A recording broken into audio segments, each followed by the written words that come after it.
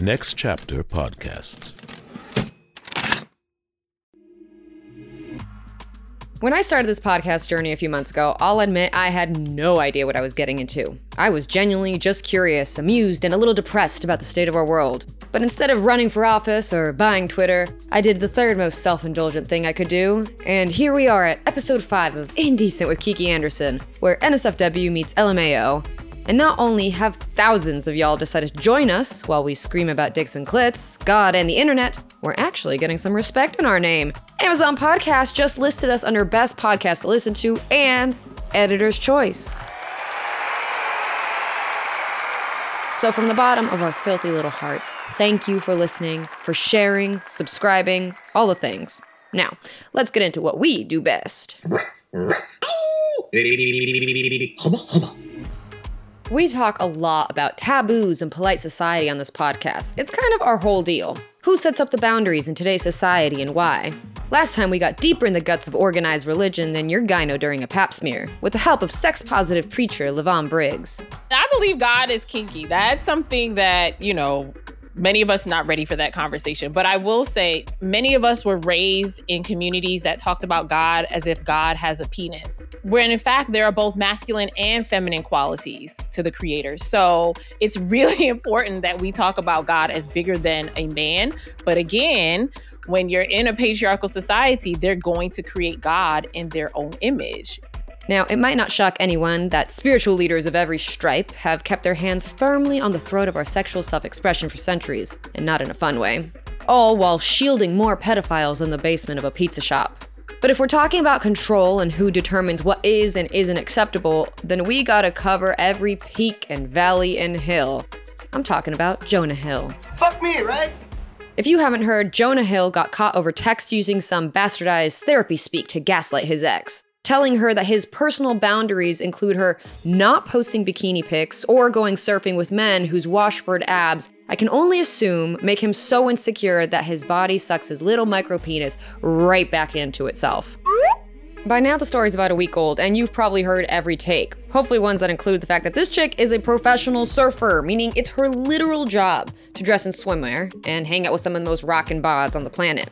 So all I'm gonna say on it is, Jonah Hill suffers from a widespread phenomenon called sad little bitch boy syndrome, and unfortunately, even fame and fortune cannot fix it. This particular form of brain rot afflicts people who maybe didn't feel good about themselves growing up, and they never healed, they never moved on.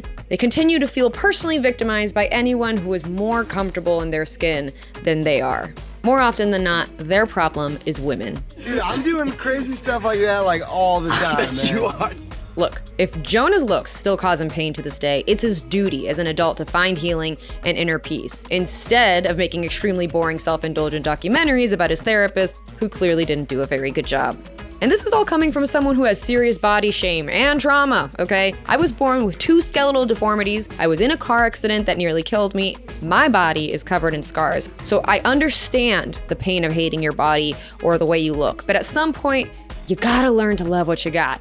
All of this just to say that Jonah Hill represents a lot of men in this country, and they're almost worse than Bible-thumping misogynists, because at least we know where they stand. Jonah Hill and these dudes hide in the shadows, obsessively monitoring their girlfriend's actions while they publicly support Get Out the Vote campaigns, because choice is an American right, unless you're Jonah's girlfriend. And choice is exactly what we're talking about this week. We're talking body autonomy and freedom of sexual expression, 1 year after the Supreme Court overturned Roe v. Wade. Abortion is a human right. Abortion is a human right. Arch-conservatism has been fisting its way up the backsides of these dusty, robed Muppets for years, and by that I mean the judges, of course. But abortion's actually been around forever. Probably the earliest historical reference to abortion actually dates back to India over 1,000 years ago. Not surprisingly, it mentions the punishment for providing an abortion. Sadly, the stigma predates Hobby Lobby and all the Photoshop fetus posters that came out of it. However, there have been some semi-sane people throughout history. Big homie Aristotle believed that a fetus that was less than 5 weeks old wasn't even a human yet. I'm not fucking with you, this man actually believed that fetuses had the soul of a vegetable. Yes, really. And killing it was no big deal. I know, it's a weird take, but honestly, it's not any weirder than thinking a fetus has, like, opinions or whatever. Anyway, there's also evidence of abortion practices dating back for centuries in Southeast Asia, Japan, and among the Maori people of New Zealand. Now, let's fast forward to the 1700s. With how much time Americans spend simping the founding fathers, you'd assume that we take everything they say as gospel. Unfortunately, we don't. What about Ben Franklin? He actually wrote a recipe for an at-home abortion. Yeah, don't adjust your volume. You heard me right. Colonial Americans were advised to use careful measurements in a recipe that Franklin used for an abortifacient. Yeah, that's a word I just learned. He used the recipe as an example in a book that he published to teach math and many other useful skills, and he calls the recipe a solution to the, quote, misfortune of an unwanted pregnancy for, quote, unmarried women. Something he'd know a lot about, considering how much Benny loved prostitutes. 100 years later, it's the 1800s. When the first major anti-abortion movement started in the US, it wasn't led by religious kooks. No. It was led by the American Medical Association. Those bastards. They got their titties in a twist because midwives who were performing abortions were cutting into their profits. The AMA was not down with this. This is an organization that was founded in 1847. They excluded women, black people, of course, and they were trying to establish themselves as a gatekeeper in the medical profession. Abortion services made midwives and other non-traditional practitioners an easy target. During this time, at least 40 anti-abortion laws went in the books between 1860 and 1880. That brings us to our modern era. I won't harp on it too much. You've lived it. By the 90s and the 2000s, anti-choicers were spreading faster than chunky highlights and skinny eyebrows. An abortion provider named Dr. George Tiller was running one of only 3 abortion clinics which provided late-term terminations. After surviving fire bombings and an assassination attempt, he ended up being killed at his church while he was serving as an usher. Church and guns, that's what America does.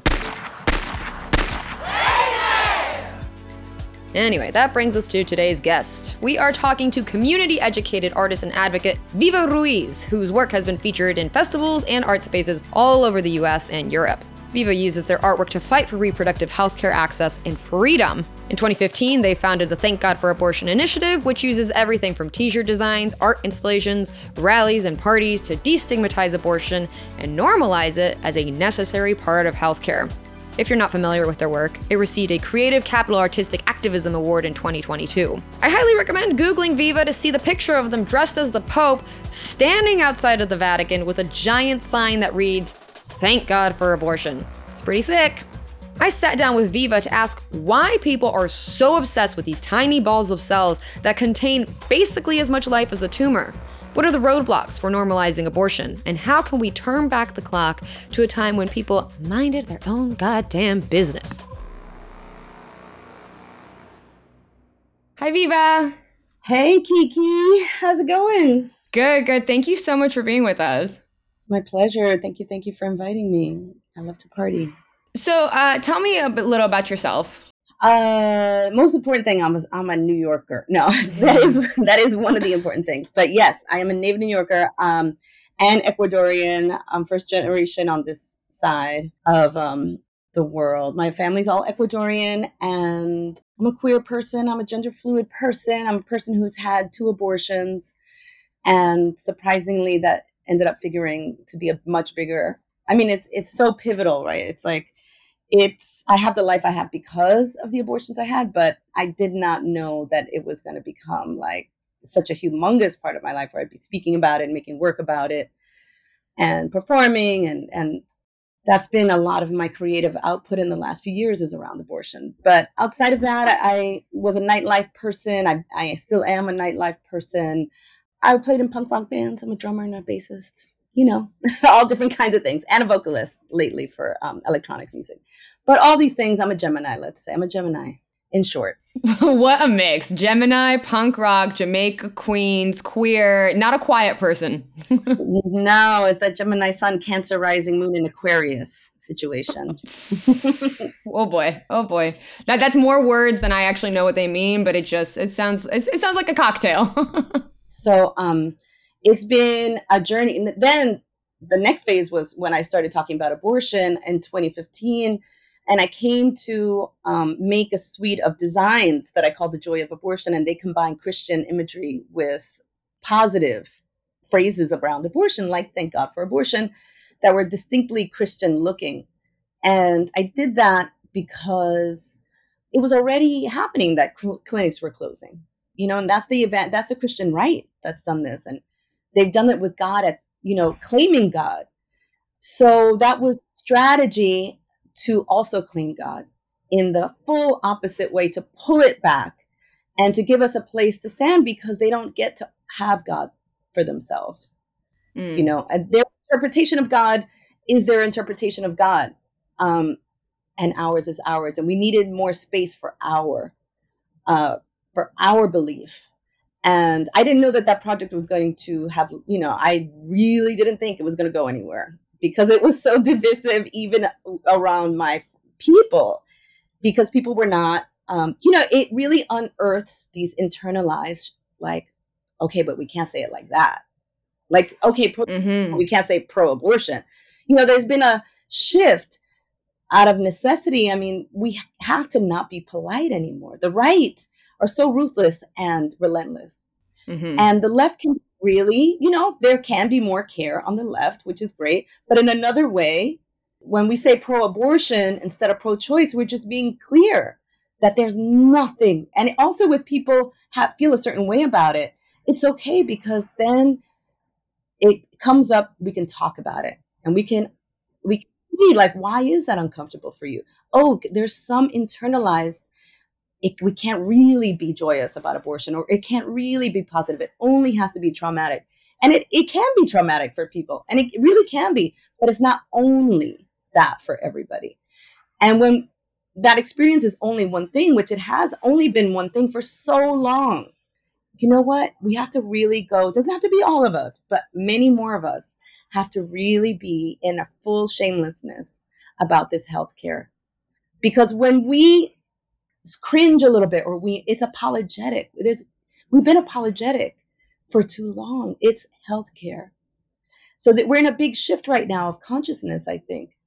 And it's necessary because people are suffering, right? And the thing is, when Roe v. Wade was legal, a lot of people didn't have access, because legality doesn't mean access necessarily. You still have to have money, or even like the stigma, culturally, my people, there's so let's say Latinx, Latina people, church has such a stronghold on on gender, on sexual preference, on abortion, on sex. And it's so around gender lines that the stigma that you could have to have one could be the biggest barrier. Then there's money. Then there's it's illegal in 13 states. So, Viva, what does God say about abortion? This is a great question. What God says about abortion is, I love you.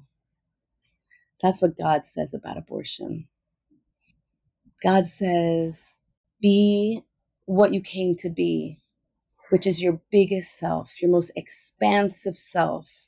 Be blessed in your abortion. Be blessed in your self-determination. What's your highest self? What's your most realized self? Is it you being a lesbian? Is it you being a trans person? Go be that. Be your highest self. Be your most self-determined self, your most expansive self. Is it you having 10 abortions because you're not someone that wants to make children, or those aren't the times that you want to make it? Then go have 10 abortions. Go be blessed. Go be your highest, most expansive self. I love you. That's what God says about abortion. I like that. Because it's so interesting. I didn't really grow up religious, but I hear from a lot of my friends who grew up religious, that it always surprises me how they have like a turning point in their religion or their spirituality at a very young age. They either reject it. This guy I used to date, like at the age of 8, was like, this religion's not for me. But it sounds like you were like, actually, this religion is for me, but I'm picking these parts out of the Bible. So like, can you tell me when you had that kind of moment where you were like, no, this is my aha moment. This is my like, yes, you can be a spiritual person and also be like progressive and stand for these rights that protect women's bodies. Yeah. I think it was in childhood that I really loved Jesus. I mean, I come from an immigrant family who didn't speak English, and we lived in a neighborhood of all immigrants in Queens. So I understood the power of the church in that if you go to a new country, a church is where you speak your language, you have your mass in the same language that you grew up with. With people of the same culture that you came from. So it's very important past spirituality. It's a way that people survive in this country or different places. And that's very important. So I understand now how important, that kind of meeting and practice is. And that helped give me compassion, because later, of course, I did have that punk rock moment of like, fuck God and fuck the church, because of how institutionally dangerous it is. And it's been forever if you're not, straight, if you're not also white in this country, like the church, as we know, the evangelists, the white right is evangelists. Like the KKK is Christian.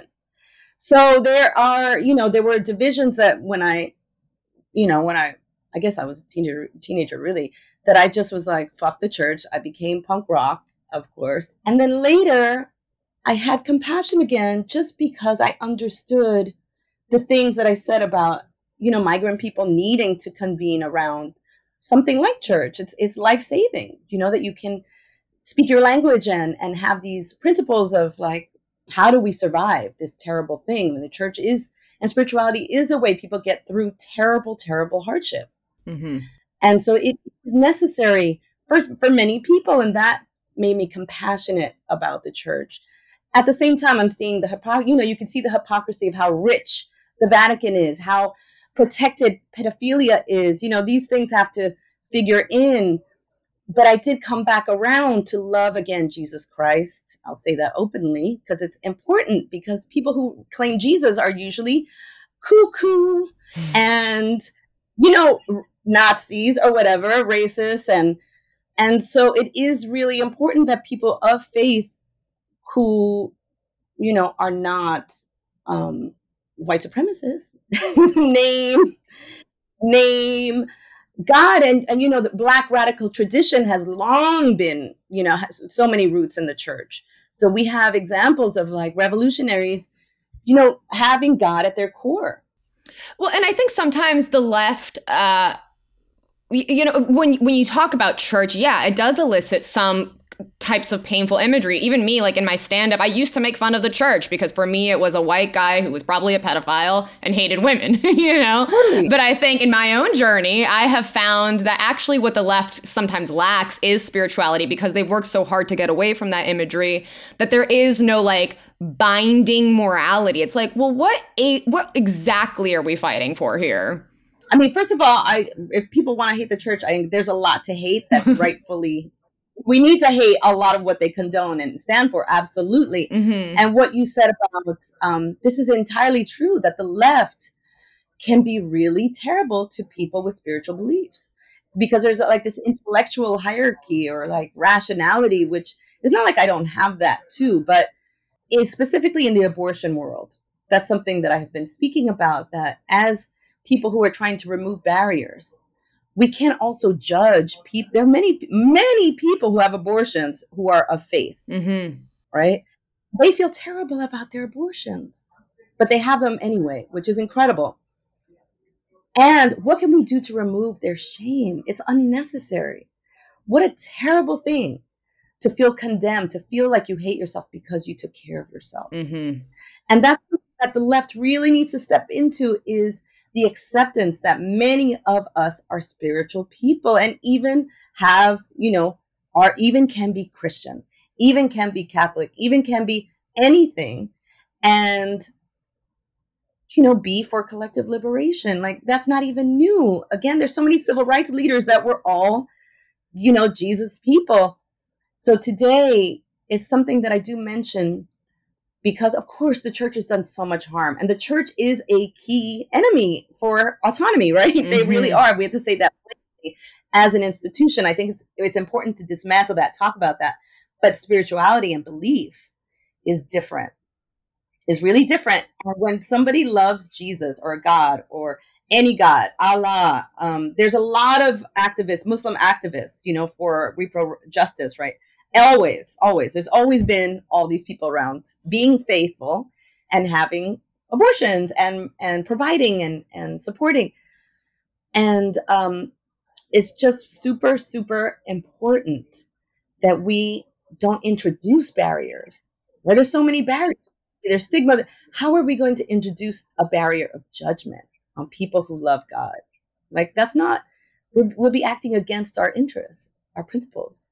And that's the work for abortion as well, that we have to humanize people who have abortions, because the right has been really good at just focusing on what they call the baby, right? Mm-hmm. So the whole thing is about the baby. I'm speechless really to address even what that means, but like, it's ridiculous when there's a whole person that they're ignoring, right? To focus on what they call the baby, you have to invisibilize the woman that's pregnant, the person that's pregnant. Where do you think that comes from? Do you think these people just hate women?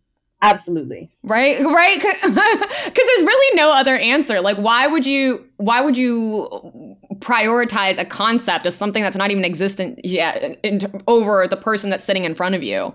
Absolutely. I mean, you think if cis men, there are many people who said this, if cis men could be pregnant, none of this would be happening. Yeah. None of this. You would be rewarded for each abortion you got. You get a bonus, you get time off. You know what I mean? Like, this is gender-based violence. And it's gender-based violence whether you're a woman or a trans person seeking an abortion. Both of them are gender-based violence, because it maintains a structure of power.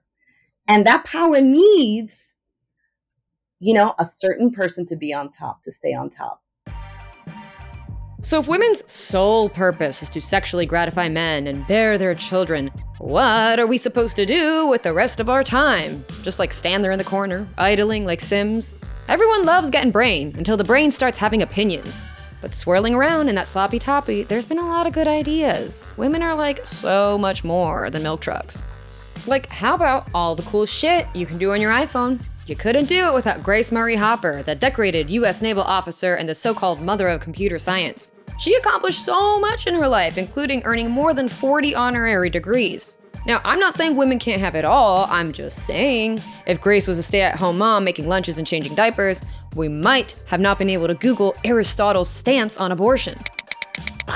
Jove! And what about all the other stuff we have thanks to the childless women that made them, like Pride and Prejudice or Sense and Sensibility? British author Jane Austen wrote so much groundbreaking work about women's hunger for independence that it probably comes as no shock that she never had to fight a toddler down for a nap. She didn't just write it, she was really about that life. The one and only time she received a marriage proposal, she actually turned the dude down. Cold world, no blanket. If books aren't your thing, maybe civil rights are. Rosa Parks, the icon that sparked one of the most important protests for racial justice, might have missed that bus if she had to get the little ones ready for school. And American women might have had to wait even longer for the right to vote if it weren't for the tireless efforts of suffragette Susan B. Anthony, who might have not been so tireless if she had to wake up multiple times a night to whip out her titties and breastfeed. Art museums would be like way more boring without the works of Frida Kahlo and Georgia O'Keeffe. Fleetwood Mac's The Chain and Joan Jett's bad reputation only exist because of Stevie Nicks and Joan Jett's unapologetic baddie girl attitudes about putting their careers first. And the same goes for patron saints Betty White, Lily Tomlin, Dolly Parton, Helen Mirren, who said she tells people who ask her when she's planning on getting pregnant to, quote, fuck off. Yes! That's awesome! Even the woman who invented Mother's Day, Anna Jarvis, wasn't even a mother. All I'm saying is women do the same dope shit as men, but no man's ever been forced to do it with a baby on his titty. And lest we forget, the Bible says that women are made from the same blood and guts as men, literally from their rib cages. Which is why it's so frustrating to hear these crazy arguments against personal choice. So let's go back to Viva Ruíz to hear more about how we deal with this hot mess. Can you talk to me a little bit about your experience with abortion and, how that has influenced your work? Yeah, I mean, my abortions, the way I tell my abortion story, I am an abortion storyteller, but the way I tell my story is through art and music and dance, and this kind of organizing I do is a way that I tell my story.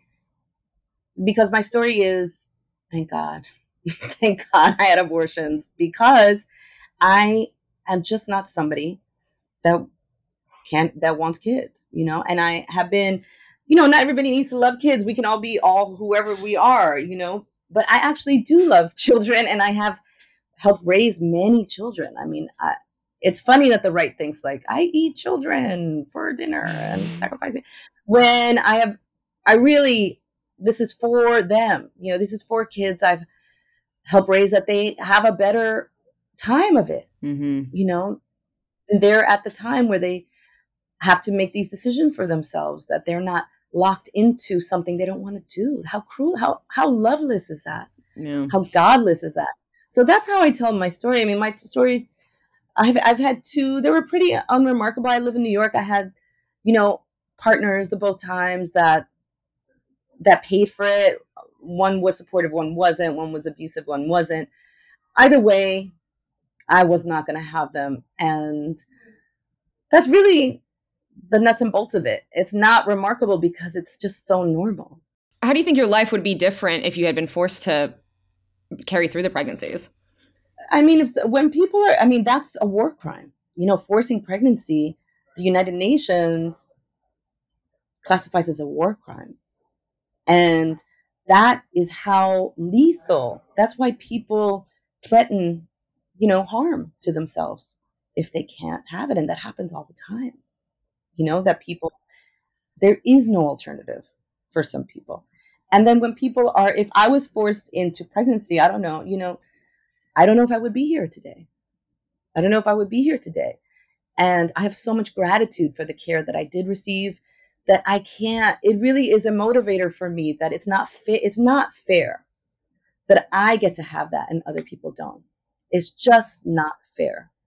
And it's not fair is a really big statement for me. It's a really big life statement for me. And what do we do when something's not fair? I got to do something. Mm-hmm. I have to do something.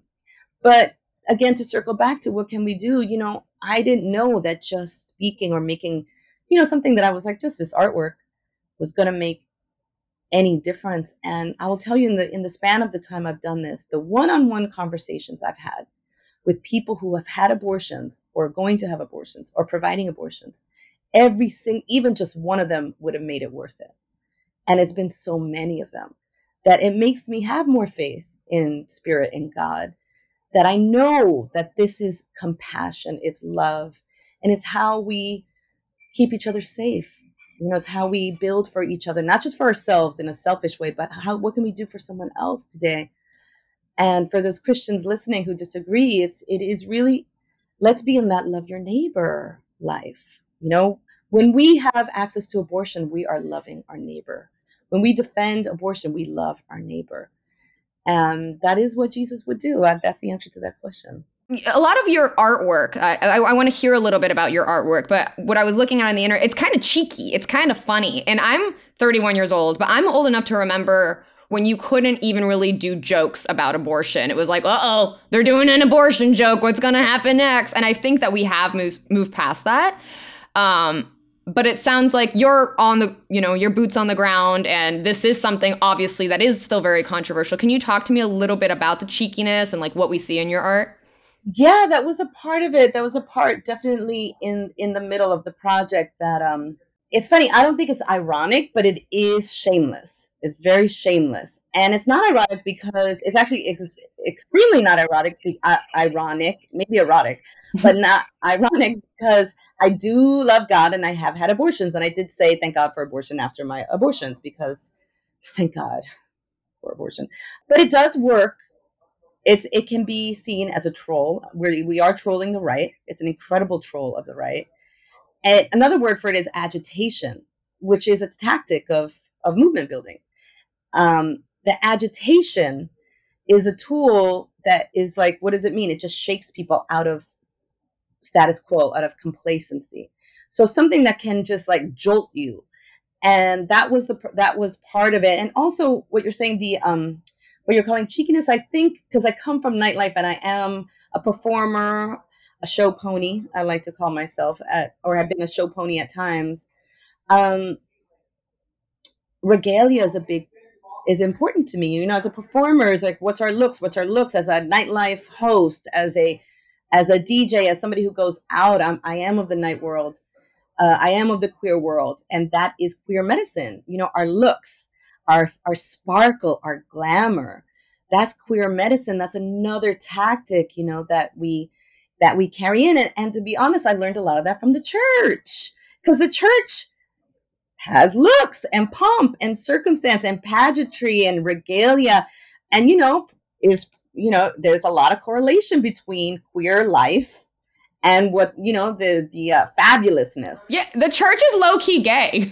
Absolutely, it's giving fab, it's giving glitter, sequins, and that is a tactic to enchant.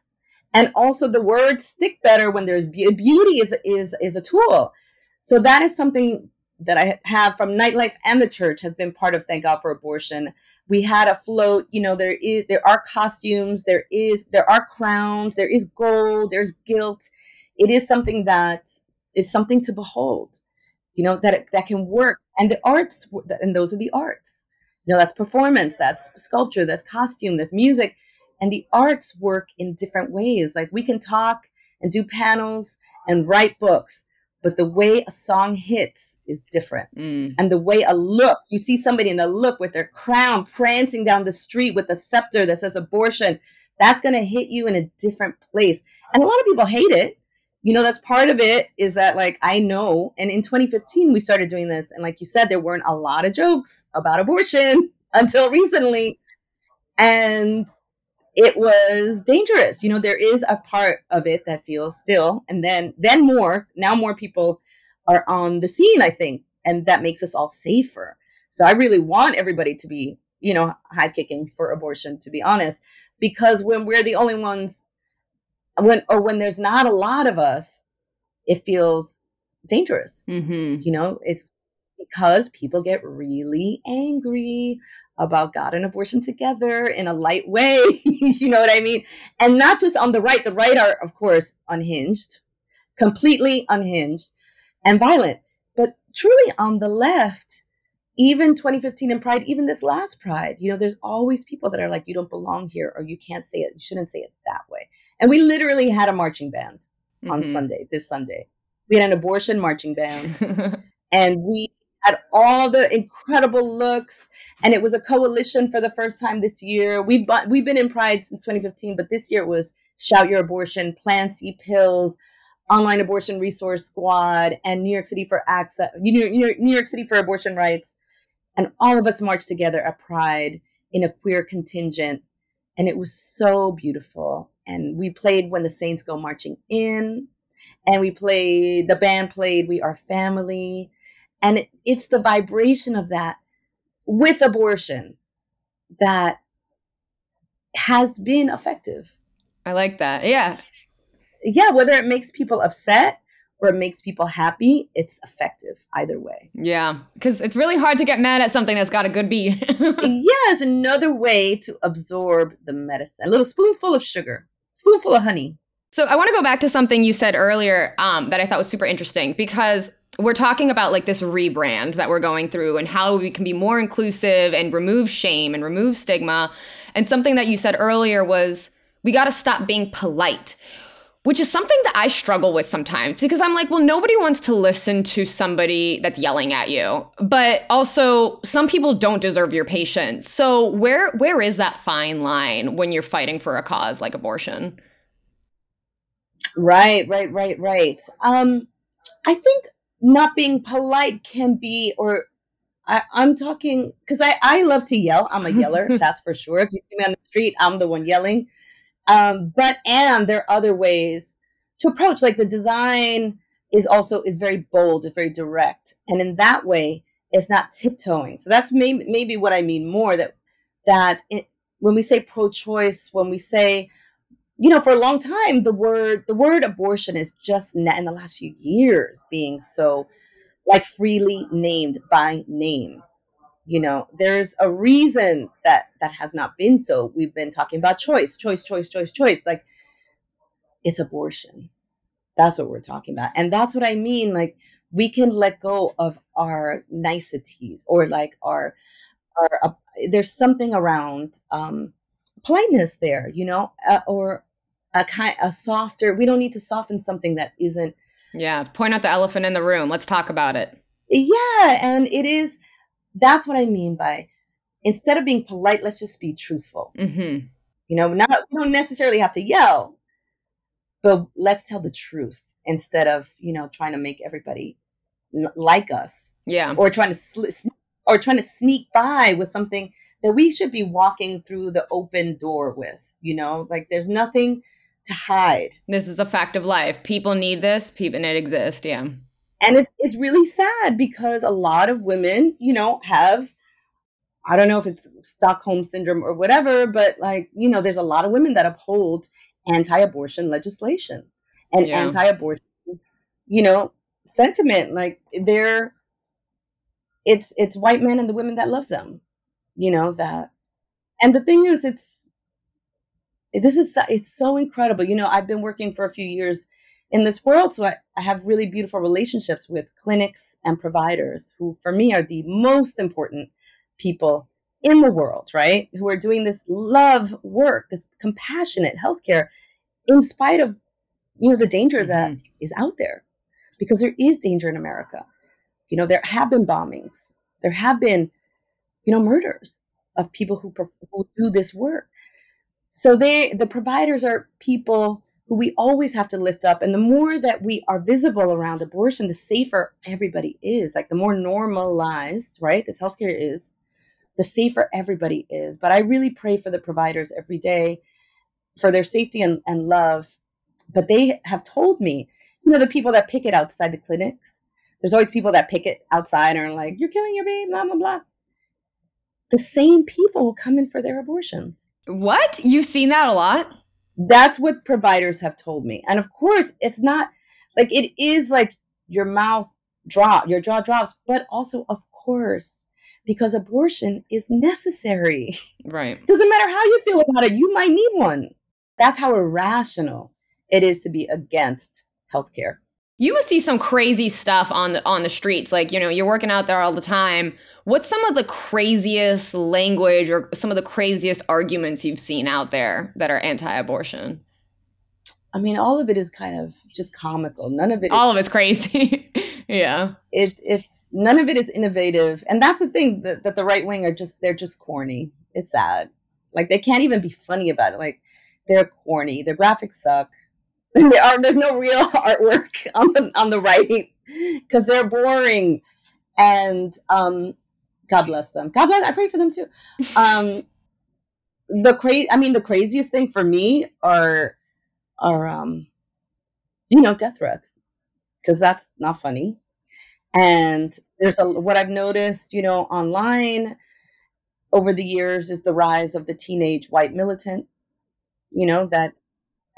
abortion people, sex workers, there are people, none of this is new to a lot of us, right? I mean, fascism is here and the youth are being indoctrinated. The youth on the right have grown up in these really intense times of disinformation, the last few years of conspiracies, and, there are kids that are growing up in this with this gun love. And it's really, really terrifying. That's legitimately terrifying. Yeah. And it blows my mind too, just to stray for a second, because there are things that are actually going to kill us all probably in the near future, whether it's running out of water, nuclear war, everything climate related. But instead we're fighting about like something academic about these kids that might be, but don't exist yet. Like, why don't you pick a cause that's more prominent and sitting right in front of you? Right. I mean, that is something that if we're going to be Christian, right? Let's say we're going to be Christian, then we have to talk about the poor. And yes, we need to defend children. And there are so many that need help. I mean, we talk about ICE a lot, ICE detention through every kind of administration is disgusting, is inhuman, is genocidal. And that's where, Republican, Democrat to us is like, whatever, like there's still kids in jail under either administration. And, the people who are so obsessed with these like non-entities could we direct them to where they can help children? You know, there are children to really help right now. Yeah, why don't they channel that anger somewhere more productive? Yeah, I was like, you know, we say that to them, we need you, but we need it where you can make a difference. Like, you're not, they get to be lazy. They get to not do anything when people are obsessed about abortion. It's a lazy thing you can do. Thank God for Viva Ruíz. It's truly wild in that people can care more about something the size of a fingernail than a fully formed human being. Thou shalt not kill unless it's a woman with free will. Save the babies until the babies pass through the pussy hole. Then the baby's gotta get a job, you big jabronis. God, this world is so nuts. Is it any wonder that someone might not want to bring another life into it? Rising fascism, record-breaking heat waves, rich people hoarding every last red cent. It's enough to give you an aneurysm every time you read the news. So how do we make sense of it? And more importantly, can we make it funny? Next time we're talking to two folks who might just give us some peace of mind. Fellow former journalist and current TV writer Natalie McGill, and editor-in-chief of The Hard Times, Bill Conway. There was a Hard Times headline we did recently that I got many DMs from people that were like, this is something you cannot joke about. I don't know how you could do this. I didn't respond to a lot of it because like, well, see, I don't think you're getting the point of it, but it was just, the headline I have it here is Summer Break Forces Gun Store Owners to Prepare for Slow Season. So obviously, the joke is there'll be less school shootings over summer break, and people are, you can't joke about school shootings. And like, well, this is not a joke about glorifying the violence that is happening in schools. It is about quite the opposite. New episodes come out every other Wednesday. Giving us a rating and a review is a huge help and makes sure other people can find the show. Indecent is a production of Next Chapter Podcast. Go to ncpodcast.com to learn more. And if you have something you want to talk to us about, a guest you want to recommend, or you just want to share a shitty text that an ex sent you, shoot us an email at indecentthepod@gmail.com or hit us up on social media at IndecentKiki. Follow me at It's Kiki Anderson. My producers are Max Wolfson and Pete Musto, and our executive producer is Jeremiah Tittle. I'm Kiki Anderson, and this has been Indecent, where NSFW meets LMAO. Ever heard of Stoicism? Chances are, if you have, you've heard of Stoicism with a lowercase s and not Stoicism with an uppercase S. Lone wolves, no emotions, antisocial behavior, cold indifference. All that is Stoicism with a lowercase s. Stoicism with an uppercase S is the ancient Greek philosophy and virtue ethics framework that centers on service to the cosmopolis, to include your family, friends, community, and planet, and the development of a good moral character. My name is Tanner Campbell, and I'm the host of Practical Stoicism, a 3 times a week podcast teaching Stoic principles and concepts to anyone interested through the exploration of texts and deep dives into various moral topics. You can find Practical Stoicism where you're already listening to podcasts by searching for Practical Stoicism or by going to stoicismpod.com. I invite you to give it a listen today. You just might like it. Next Chapter Podcasts.